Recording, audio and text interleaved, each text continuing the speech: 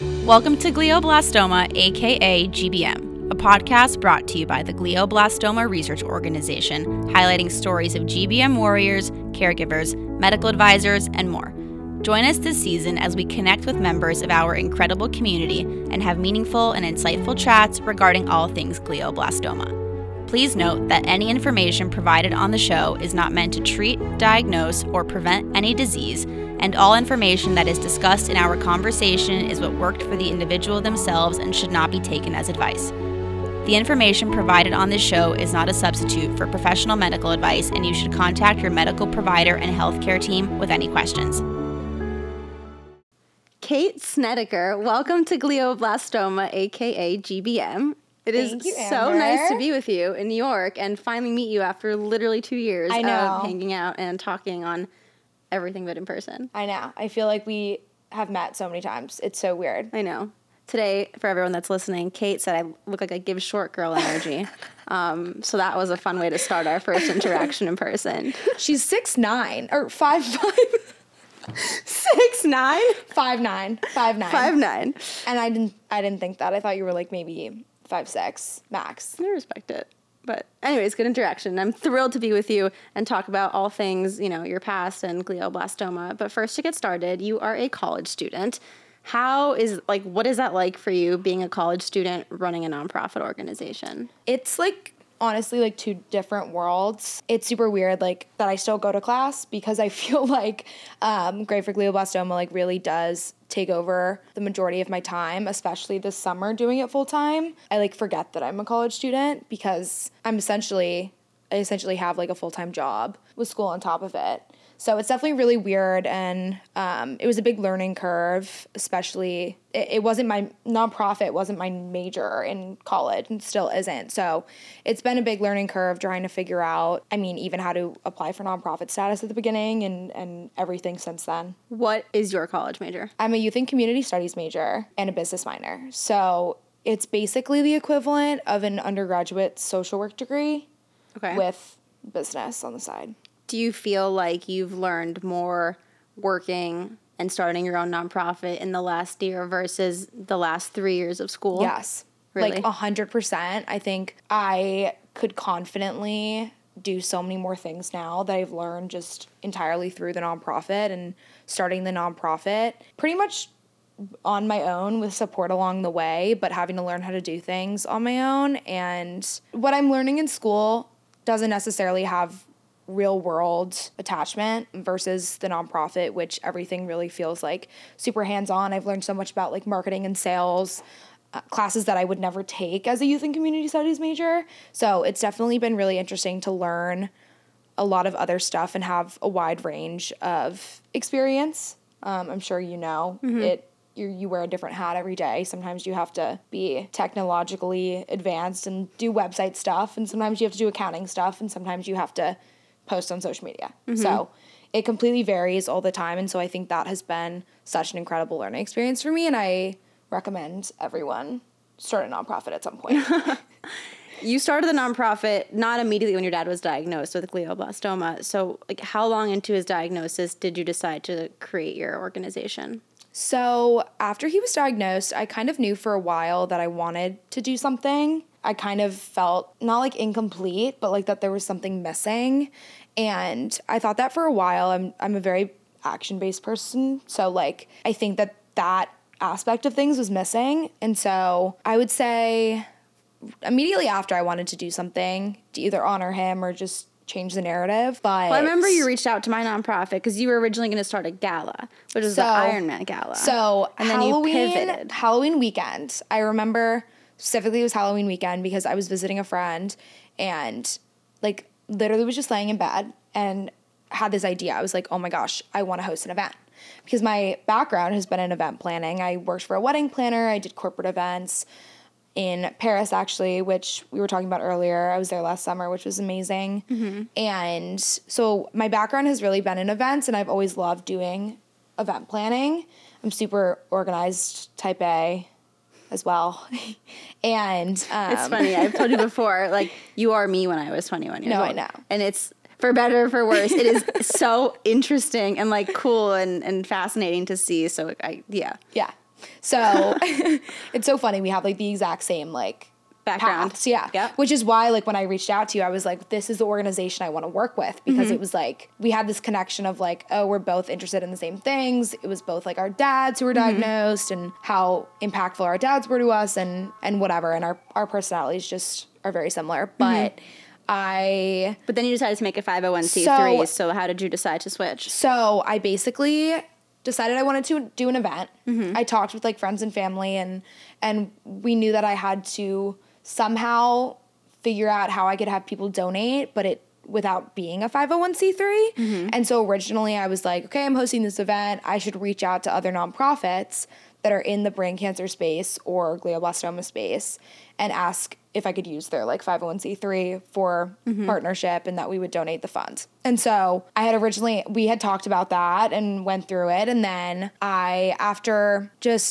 I think a lot of my family and family friends seeing everything that I had started to do, the work that I had already put in towards the event and just everything that I had accomplished after creating the Instagram page that was just called Iron Man Gala, a ton of people just urged me to actually create my own nonprofit so that I would be able to have this be an annual event, not just a one-time event, and I can do other events and I can grow a community space for people, which was really the most important thing to me. And so from there, I got help from legal people to help me apply for 501c3 status. I chose a name, and How did you choose the rest the is name? history. So one of our first projects that we did on social media was wearing gray on Wednesdays, which was adapted from, like, on Wednesdays we wear pink from Mean Girls.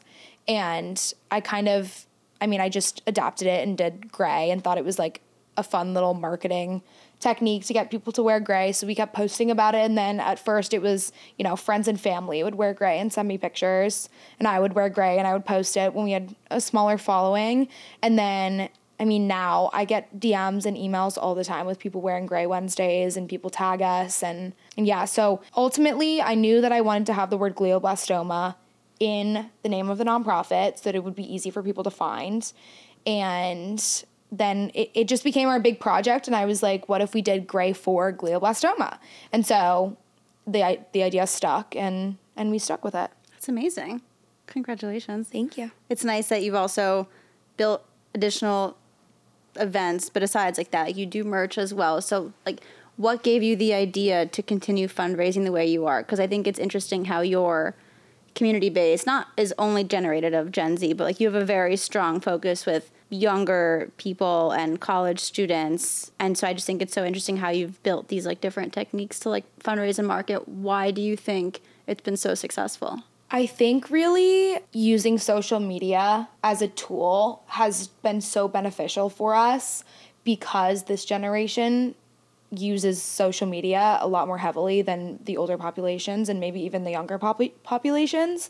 One of the first things that I did after my dad was diagnosed was go to Instagram and search glioblastoma. I wanted to find like something like that I could go to and, just like, I don't know, feel like less alone and feel like there were other people like dealing with this and people that actually like spent their days like putting awareness out there and stuff and harnessing that power of social media and the reach you can get that was originally something that I noticed that there was a lack of. And so I knew for my generation, if that was something I was looking at, searching for when my dad was diagnosed, I wouldn't be the only one. And so I really established our Instagram page before I had even established our website. And still to this day, people visit our Instagram more than they visit our website. And so we try to rotate content to keep people updated and keep sharing like old stuff in different ways because we get new followers constantly and people aren't always going to scroll down to the bottom and see, oh, this is the event they did last year and whatnot. And this is how you donate and this is how blah, blah, blah. So we recently we created like a highlight called like New Here. And that's where we have ways to donate, link to our website, how to get merch, our different types of merch, how to join Geneva, our chat platform, and what else do we have? All of our resources on our website and all that kind of stuff. And then we also made a post that's like, now what? I've been diagnosed. And so I think those two things really help people be steered in the right direction when they reach our page and really figure out what our main goal is. And then furthering that and the way that we've kind of grasped this younger generation is I think I worked really hard for like 4 to 5 months on merchandise. I did all the designs by myself. Took a lot of inspiration from like Instagram and Pinterest and Visco and like just stuff like that from like sweatshirt designs that I've seen that are trendy and stuff that I thought people would wear on a daily basis. And buy the sweatshirt just because it was cute or said something cute. And like this one has been our most popular one, It's Cool to Support Brain Cancer Research. And that was modeled after something I found that said like, it's cool to do something.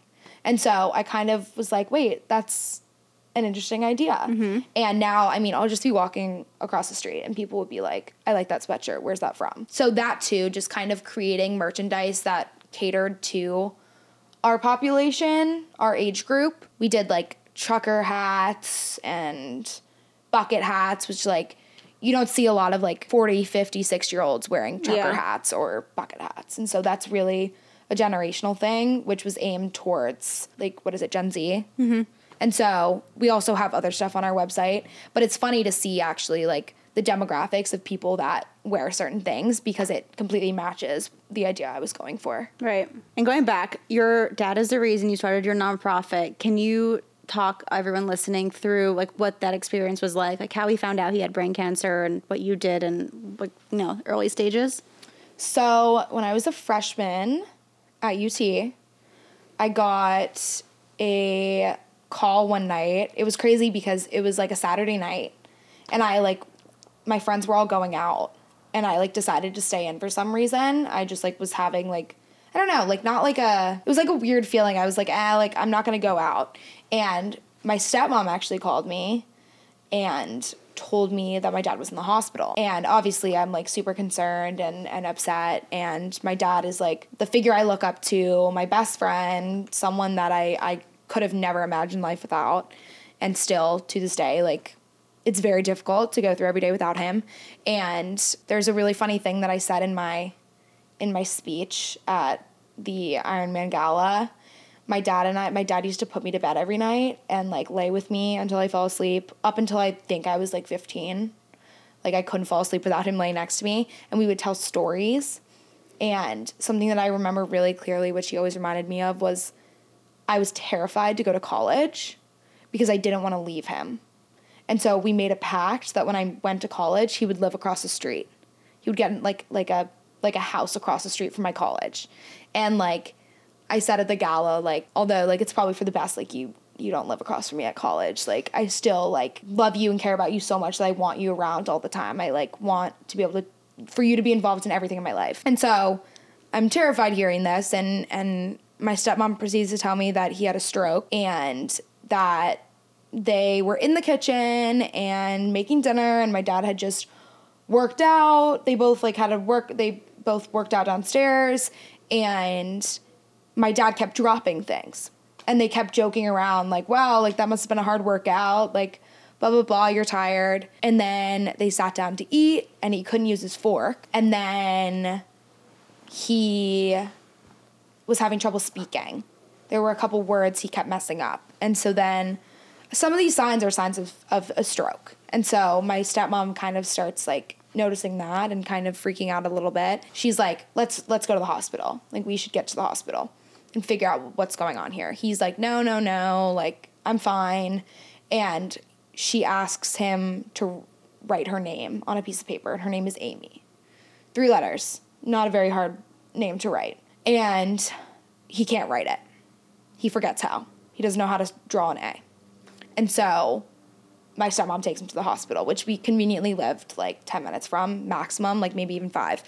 And so they assess him, they put him on stroke medicine, they see that he has like swelling in his brain, and they're like, okay, you're cleared to go the next day or whenever, come back in 6 weeks.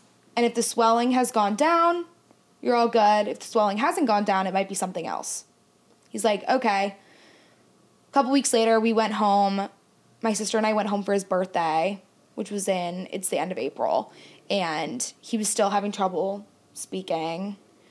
And a week later, or 2 weeks later maybe, he went back to the hospital because his eye was twitching really weirdly. It was having like a little tremor. Mm-hmm. And he just like kind of listened to his body and was like, okay, like this is not supposed to be happening. I need to go back.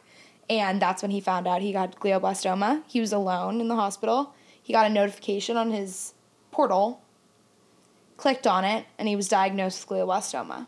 Jeez. And so then he's like, obviously goes to Google it. He's like, what's glioblastoma? Finds out it's this brain cancer that, you know, doesn't have a cure and has a very minimal life expectancy. And calls my stepmom, who's at home, and he's like, can you come here? She was like maybe at home fixing lunch or something or whatever, doing some work. So she shows up, and then ultimately they decide that they're not going to tell my sister and I until they figure out a plan, because they don't probably want us to feel the way that they're feeling. They want us to feel a little bit more secure. I mean, at this point I'm 18, my sister's 15. Mm-hmm. And so I was like turning 19 and turning 16 that summer. And so they wanted to have a plan before. So then school ends, I go on a trip with my boyfriend's family at the time, and the night that we get back, my dad's like, hey, can you girls come over tonight? We have to talk about something. And my sister and I knew it was something about his health because of the stroke, but we never thought it could be as serious as it was. So end of May, they told us that my dad had glioblastoma. They told us a little bit about it, and they told us, we have a plan. We didn't want to tell you until we had a plan. We're talking to surgeons. We're deciding on a surgeon this week. We have one more call. We've had incredible talks, blah, blah, blah. My stepmom is involved in, like, the biomedical field, and so she had connections who also worked their connections to try to, you know, get in contact with the best surgeons possible to try to remove as much possible. And I remember I sat in on the last call they had, and that was with Dr. Reardon and Dr. Chioka, and that's when they talked about the clinical trial, and it just was a really, really strong connection between the surgeon and my family. He had a son that was going to UT in the fall. He went to Ohio State for med school or something like that. And my dad is like a huge Ohio State fan. And so it was just one of those things, like it was meant to be. And so then a couple weeks later, I went with my dad to the surgery. It was me, my stepmom, and my aunt. And it was so scary hearing that he was being operated on and going to be awake for part of it, and everything was just, I mean, I couldn't even wrap my head around it. My stepmom sat at the hospital during the procedure. My aunt and I walked around downtown Boston and went shopping and just tried to distract ourselves for a few hours and got lunch. First time I tried clam chowder. Okay.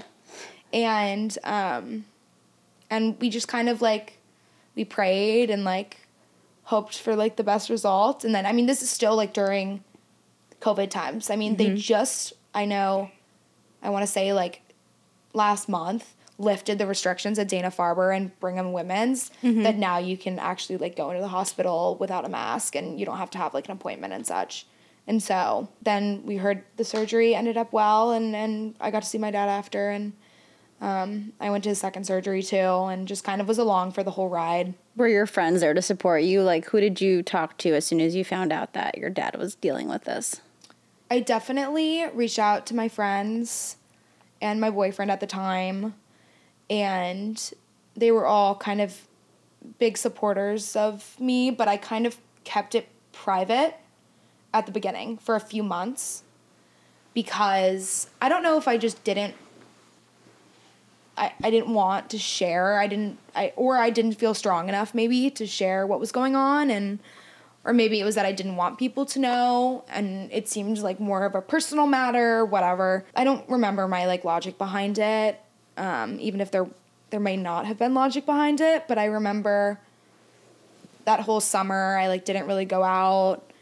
I didn't see my big friend group that much. I saw some people in my like smaller friend group, just kind of spent time with my family. I don't know. Yeah, it was really hard for me to like reach out to people about it and talk about it. And I think a big part of that too, even now, is like people don't really know how to help. Mm-hmm. You know, they always feel like they're going to say the wrong thing, or that they're going to try to make you laugh when you want to cry, and grief is such a complicated thing, and watching someone with a terminal illness is another really difficult thing in itself. And those two combined, I think people really, really don't know how to help. And so I definitely went through times where I finally did. Everyone ended up knowing, especially when I decided to start this nonprofit and everything. At that point, everyone kind of had to know, and everyone was super proud of me and supportive and there for me. I have one friend that's kind of been my rock throughout the whole thing because her mom passed a few years ago, and so she was one of the few people that I knew like resonated with how I was feeling. And now creating this community, I feel like there's a lot of people that I can share how I'm feeling with. I mean, after my dad passed back in March, I remember like posting about it on Gray for Glioblastoma and had so much support coming in. And I remember I took a week off of just like life and went to go stay with my godparents in Miami. Literally just sat at the pool, sat at the beach, and just relaxed. And I remember I posted something on social media being like, I promise I will respond to emails and DMs next week. Like, I'm taking some time and relaxing, like doing what's good for my mental health, blah, blah, blah. And I remember so many people responded and were like, we're here for you. Like, take all the time you need. You built this so that we could have support, and now we're giving you support back. And it just was a very, very welcoming space. And now I feel like I could reach out to like anyone and ask for support and whatnot. But yeah, my friends have really been a rock, especially this past few months after my dad passed. And Biodexa Pharmaceuticals is proud to sponsor the Glioblastoma, aka GBM podcast. Biodexa Pharmaceuticals is a small biotechnology company hoping to make a big difference in the treatment of glioblastoma. Using their proprietary nanotechnology, Biodexa is developing liquid formulations of an investigational drug which can be delivered directly and locally into the tumor via an implanted catheter. This drug has been previously investigated in pediatric patients with brain tumors. Biodexa Pharmaceuticals is currently running a clinical trial in patients with recurrent glioblastoma known as the MAGIC G1 trial. To find out more about the MAGIC trial, visit magictrials.com. Imagine waking up from brain tumor removal surgery knowing that your radiation treatment is already underway.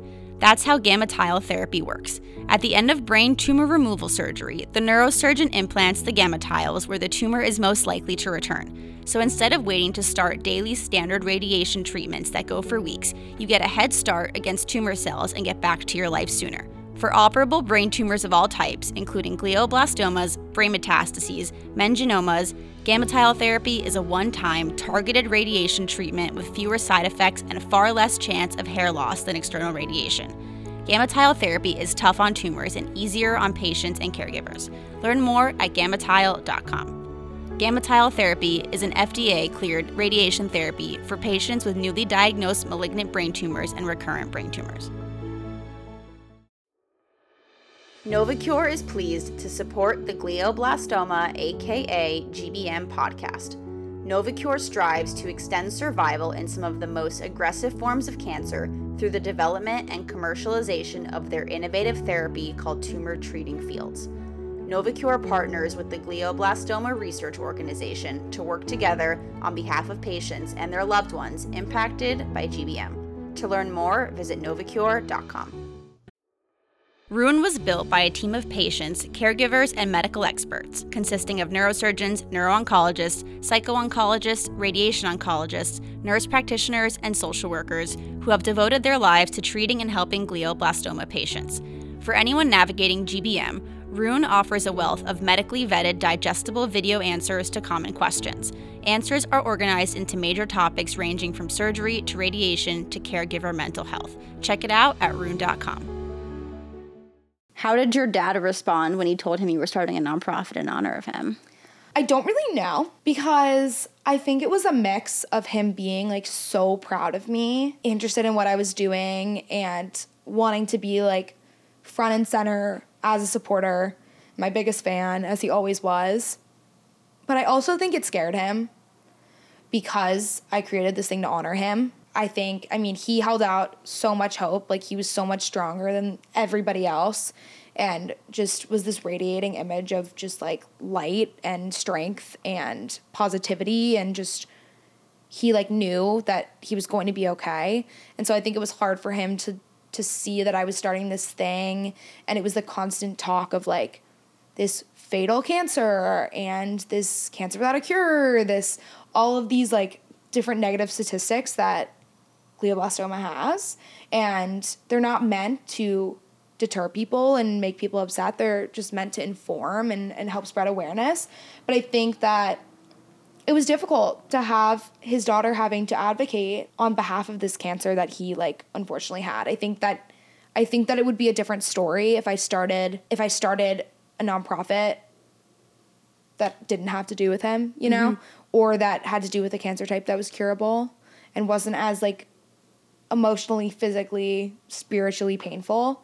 But I think it was really this like sour and sweet type of thing where he loves his daughter so much and he's so proud of me and wants the very best for me. And I see him still shining down on me and wanting the best for me as opportunities pop up. I know that it's him looking down and saying, like, you're supposed to be doing this, you're doing this right, everything's happening, what's supposed to happen is going to happen with the nonprofit, and just opening up all these opportunities and helping me grow the nonprofit. But I think it was definitely really hard for him to see that front and center. But I know how much he enjoyed the event we did, because his friends from high school, his friends from college, his friends from work, everyone traveled to come to this event because it was the first time they were going to get to see him after his diagnosis, and everyone was there to support him and support me. And I think that it was really, really impactful for him and for me. And I still have a lot of people that reach out to me after he passed and say,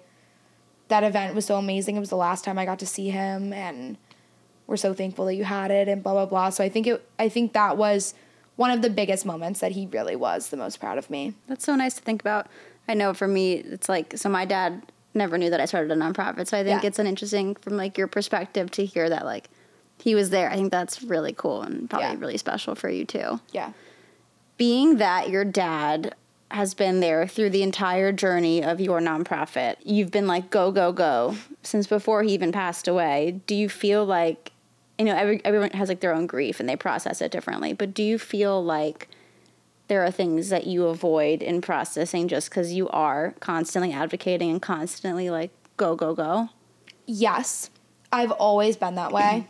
Like, I always am go, go, go, even when I'm not necessarily dealing with something. I always have just been busy, and I stack my days and I stack my life, and I have multiple jobs at the same time. And I mean, in high school, I literally, like, had an internship, worked at a clothing store, and babysat, and, like, somehow also did, like, school and like applying for college and AP exams and all of that on top of having, like, a social life and, like, a family life.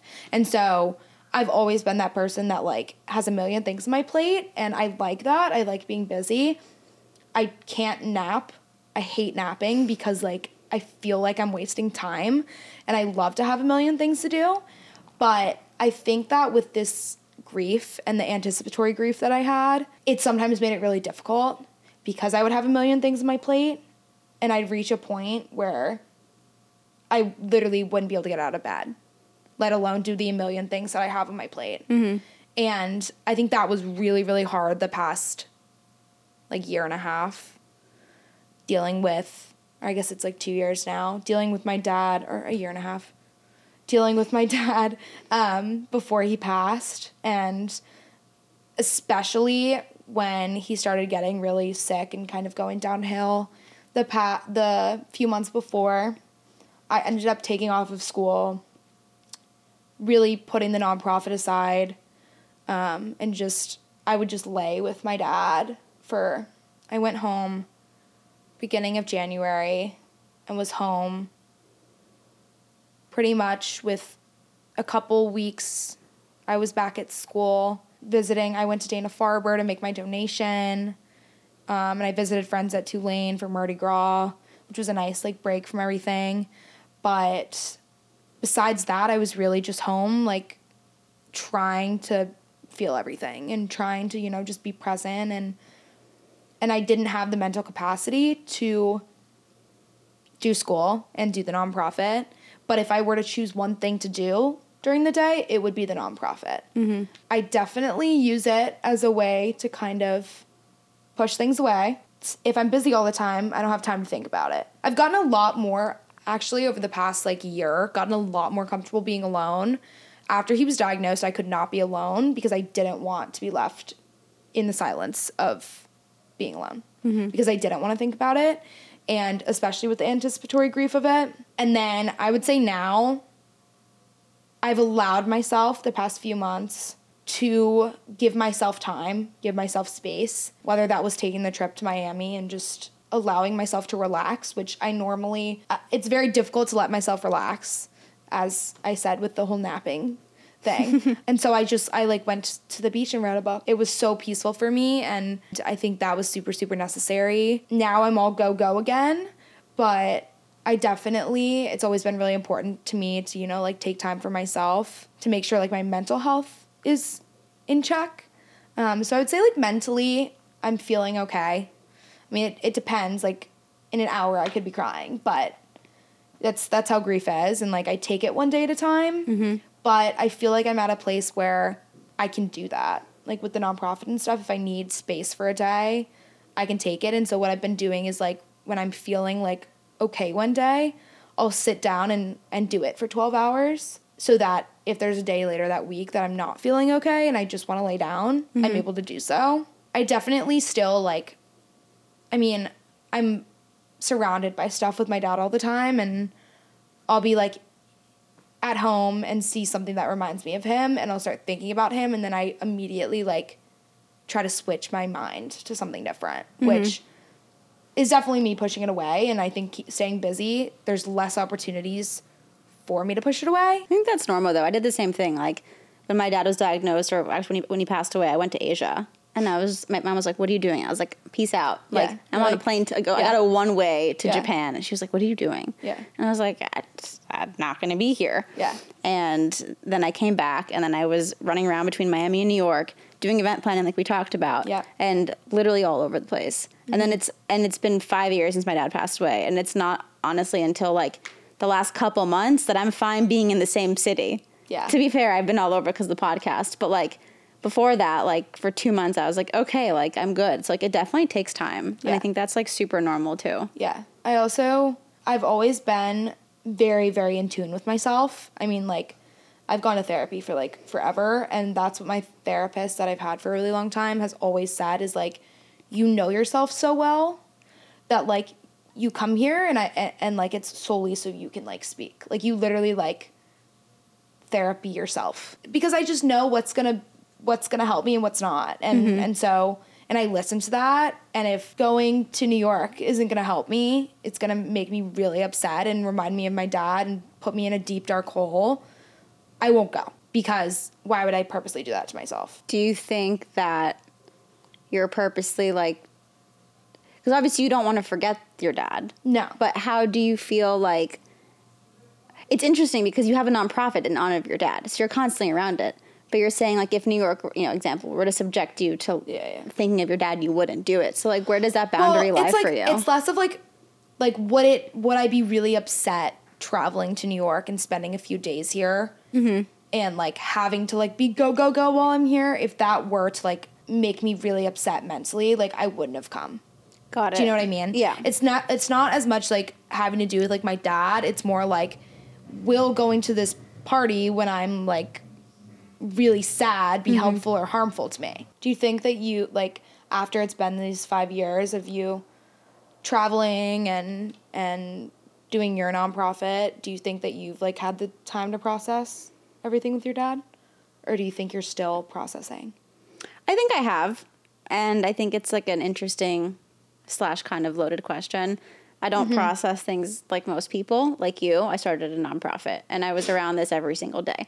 Yeah. And so that makes it harder. That's how I wanted to, like, deal with it. And by talking about it every day, it was, like, in my face. Like, I kind of had to deal with it. Because a lot of times, like, in my life, I run away from things. I got on a plane, and then I was, like, between Miami and New York, 'cause I couldn't sit still. Like Yeah. similar. Like I would get literally 5 jobs at a time.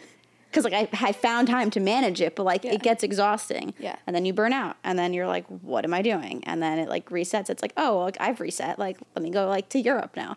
You just, like, do all these, like, random things, which is fun. But it took me a very long time. Only in the last, like, couple months, like, am I comfortable, like, being with myself? Mm-hmm. And, like, listening to, like, my dad's favorite songs, like Cake by the Ocean. This guy, like, had the whole thing memorized and, like, learned the dance. It was, like, on his iPad. It's like, such a random song. It's so random. I forgot that song existed. Yeah, no, it was, like, his favorite song. Like, my dad's Like, favorite for was, like, what? Bruce Springsteen. Yeah, like, that's, Which, like, like, is more that's like more of, like, a dad. normal dad Yeah. song. No, he would, like, watch his iPad, like, in his bed, and, like, those, like, really funny headphones that, like, had, like, a mouthpiece on it for some reason. My dad had those, too. And he would just, like, learn the dance. I was like, what are you doing? But, yeah, so it definitely, like, took a while. So I can't watch videos and listen to my dad. I frantically, when he started, like, declining, I frantically saved all his voicemails. Mm-hmm, same. I have him, like, 3 copies, like, in an email, like, multiple email I have accounts. so many. Mm-hmm. But I can't listen to them yet. But it's also 2 months. Like, I know. You will. I know. Eventually. I Like, know. it's there when you need it. Yeah. I accidentally heard his voice, like, a month ago, and I was like, oh my God. It was so scary. Do you ever think about, like, hopefully we're going to reach the point someday that there's a cure and someone figures out the cause and everything like that, and we don't need to be funding research anymore. Mm-hmm. What would you do with your nonprofit? What would you put funding to? Like, I was just thinking about this the other day. Like, we both fund research, and we would obviously have to, like, change what we do a little bit. And I'm trying to think, I guess maybe, like, I would pour it more into, like, community. That's a really good question. Actually, a really good question. Thank you. I would love to, like... Who's being interviewed here? Both of us. I think if it got to that point, I would, like... I mean, it's on my life goal to-do list to, like, make my own cancer center. Really? Yeah. I didn't know that. Yeah. That's awesome. So it'd be cool to, like, have, like, a proper, like, center and, like, research and, like a center, like, whatever, everything that comes with it. And so... For, like, something specific? For brain cancer. So kind of like Catherine Ivey, she's, like, a huge inspiration to me. Like, and I interviewed her a couple weeks ago, which was awesome. But, like, she's built one of the biggest brain cancer centers in the U.S. Like, she is badass. Mm-hmm. And so, like, I would love to be like that where... So, like, there's always going to be research that needs to be done. Like, even with, like, breast cancer or any other cancer, like, it's not, like... You're still researching things, and there's things, like, you're never going to know 100% about anything. Yeah. And even things we know a lot about, we still don't know everything, right? Mm-hmm. So, well, Kate, it was a pleasure to have you on the show. Thank you for having me. Thanks I'm for excited that coming we to got hang. to have an official chat. I feel like we text all the time, so it's really funny. 24/7. Yeah. We're always literally doing the same thing, too. Yeah. It was so funny. You texted me last week, and you're like, I'm so tired. And it was like a picture of your computer working, and I was like... Same. Send me a picture of your computer here's working. Here's me. No, I'm really proud of you. And thank you. I'm very proud of you, too. You should be very proud of yourself for what you've Thank done. you. It's nice to see. I feel like you're, like, you know, again, like me and the younger version. So it's cool to, like, be, like, outer body experience. I wonder if our badass. dads are, like, holding hands right now. For sure. Looking down at us. I bet they are. They're like, those are our kids. What's up? But anyways, I'm so proud of you, and Thank you. I'm excited for all of our future collaborations together. Me too. Thanks for having me. That's it for this week's show. Thank you so much for tuning in again to another episode of Glioblastoma, aka GBM. To get in touch with our organization, visit us online at gbmresearch.org or visit us on Instagram or Facebook at Glioblastoma Research. Visit us on Twitter at glioblastoma.org or visit us on LinkedIn at Glioblastoma Research Organization. To make a donation to the organization, which is fully tax deductible, visit us online at gbmresearch.org, where you can designate your donation in honor of someone or find other methods that you can make a donation with. Thank you again for supporting us, for supporting the show, and we'll see you next week.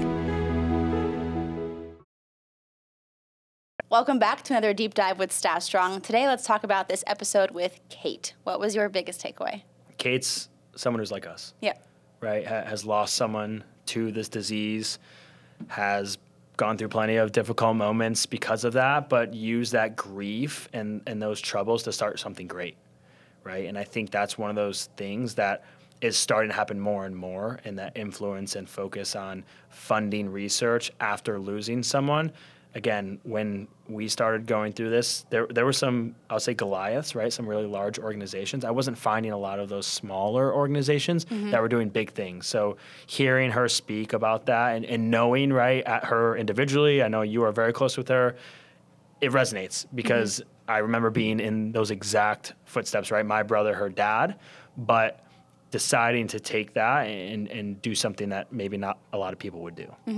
I love that. So when she first started, I know she reached out to my organization to essentially help her. Like, she wanted to do this event and it was going to be, powered through my organization. And then she decided to start her own 501c3. And I was like, wow, like, look, like she's like, I was 21, 22 when I started this, and she's 21, 22. And I think it's cool to, like, see her grow and see how she's building her nonprofit in such a unique way, like targeting, Gen Z, social media, which I think is fantastic. But I also really, I feel like I'm a mentor to her. And then I look at you, I feel like you're, like, like mentor, like, older brother to me. So I feel like we're all this, like, little, like, glioblastoma, cute little family. So it's been cool, and it's cool to see her grow. And I feel like it's nice to have, like, I feel like all of us, especially, like, you started this when you were in your 20s, and it makes me really happy to see people that are so young trying to do exciting things. And it shouldn't be just, like, these major nonprofit organizations have, like, older leadership, and you just, you don't see people, like, in their 20s doing this. You need and disruptors. I think it's so exciting. You need disruptors. That's what you are. That's what Kate is. That's what you are. That's what I try to be, right? Yeah. And I think that is a big difference in this space. That's why bigger dollars are, again, you take our three organizations out of the mold, there's a lot of money that's gone that, isn't going to research, right? So even just in a very micro sense, those three organizations, even just continuing at bare minimum what we're doing is making a complete difference in this space. And I think it's hard for us, right? Because yourself, Kate, myself, like, go, right? It's difficult to run a nonprofit essentially alone, right? Without a staff of 10, let's say. But to take a step back and say, this is what I've gone through. This is what I've built. This is the hope we've been able to provide for other people. And this is the community that now stands with Stash Strong, right? With GBMRO, with Great for Glioblastoma, right? So such an incredible community that's getting built because you, Kate, myself, took a difficult situation and turned it into change. And we didn't have this during any of our glioblastoma experiences, so it makes me very happy that, unfortunately people are continuing to get diagnosed, but I'm happy that they're not as alone as we were in this whole thing too. Yeah. I mean, we're talking about it off air, right? The amount of people who reach out to you, who DM, I'm going through this, and you immediately, what they're going through. And again, even if another three of our very similar organizations pop up over the next 5 years, I think that's great. I think the more we can do in different networks, cities, parts of the world that are driving that change, it gives another family another outlet that they might find when they're going through that. And to me, that's exactly why we do what we do. Absolutely. Thank you again for joining us on another episode of Deep Dive with Stash Strong.